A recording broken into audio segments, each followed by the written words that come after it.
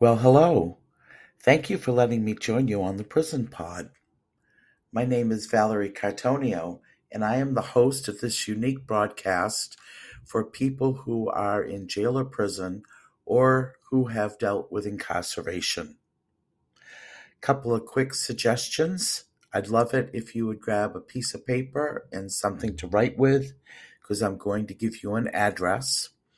And also, you may want to start with the intro episode just so you know what this podcast is all about. So, my name is Valerie Cartonio, and this is the Prison Pod. You can write to us at Post Office Box 294, Orono, Maine 04473. And I will give that address again towards the end of the show. This is episode 6, Reduce Suffering.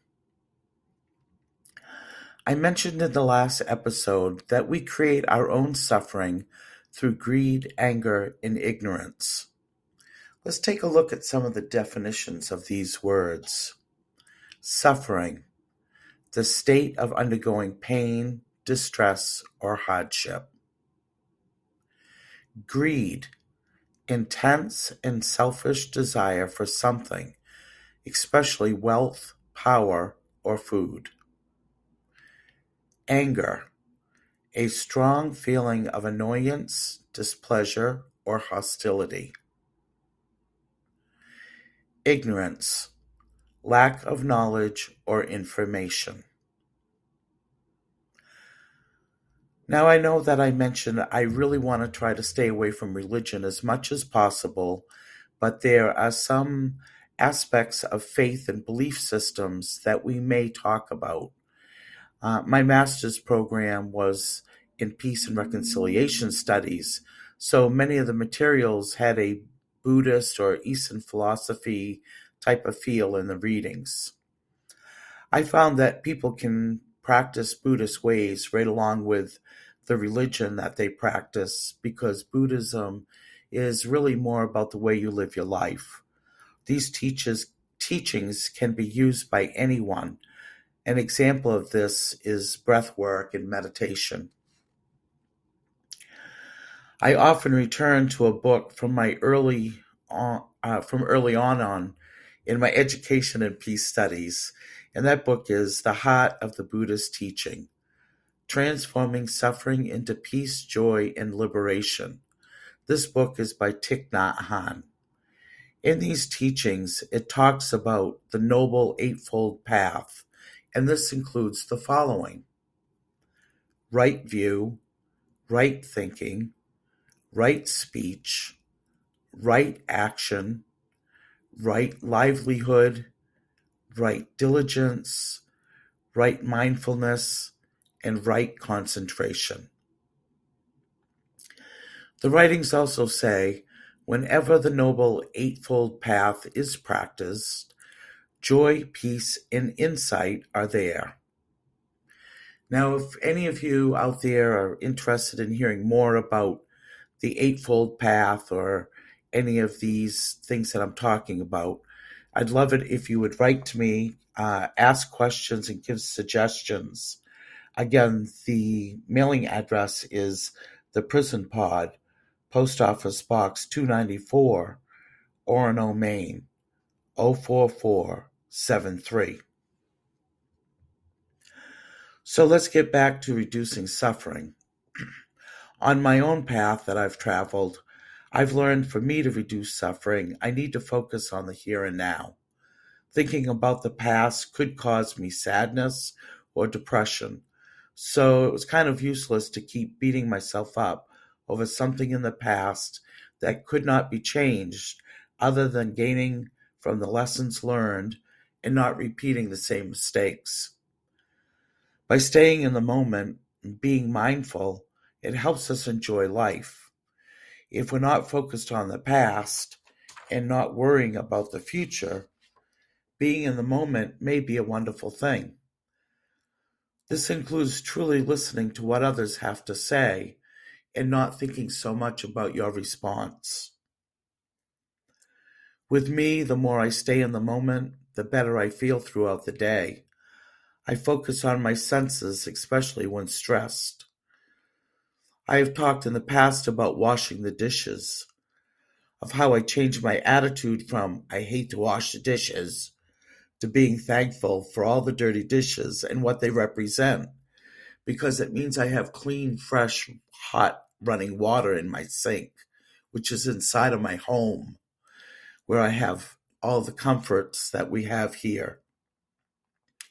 Even if it's the minimal, if we have a roof over our heads and food in our bellies, that is something to be thankful for.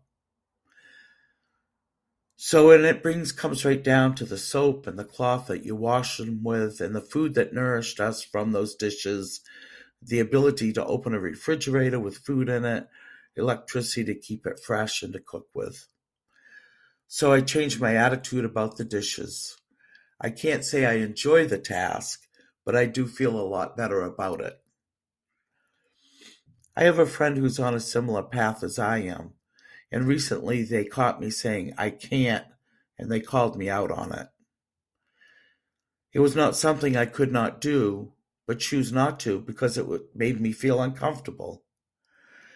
They said to call it what it is. In the past, I may have taken offense to this comment, but now I see as,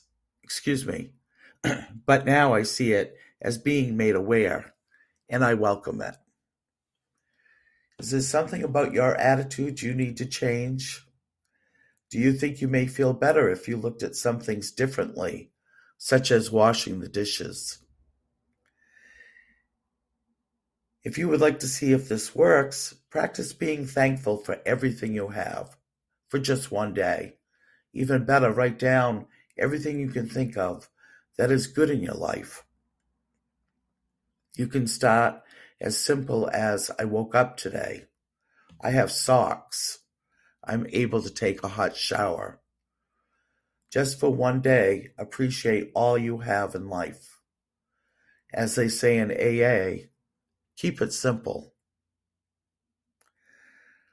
This episode's quotes come from Kuang Lu's book, The Buddha in Prison.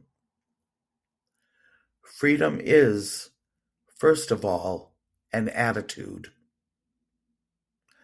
Until we understand ourselves, we are prisoners of our own loneliness and of our own ignorance. Only insight can make us safe. And lastly, sit, be quiet, and do nothing. And of course, by that, he means meditation. And by doing nothing, that means to try to not even think, which seems like such a hard task at times. I want to keep in mind that this book was written in 2018, and that's only 4 years ago. But I realized how much we are addressing the language that we use in present time. People in this book who are incarcerated are referred to as inmates and prisoners. These terms are being phased out and replaced with residents. This really stood out in this book. Even though Kuang was a spiritual person, his language reflected that of the prisons and of society. When we look at our lives through a different lens, we may feel differently about a situation. We may gain better understanding and stop blaming others or ourselves, recognizing that we tend to do what we know, and if we do not know anything different, how can we blame ourselves or others? Once we know better, then we can act better also. Again, in the words of Kuang Lu, becoming free of a wrong perception can be a source of joy. You can improve your quality of life by using the knowledge from lessons you have learned surviving in life.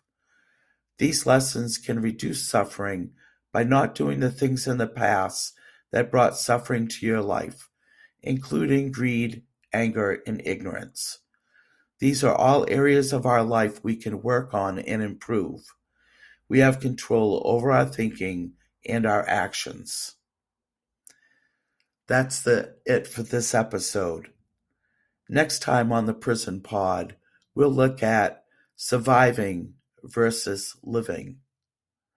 Again, I'd like to thank you for joining me on the Prison Pod. If you'd like to write to me, our address is Post Office Box 294, Orono, Maine, 04473. I look forward to joining you again soon.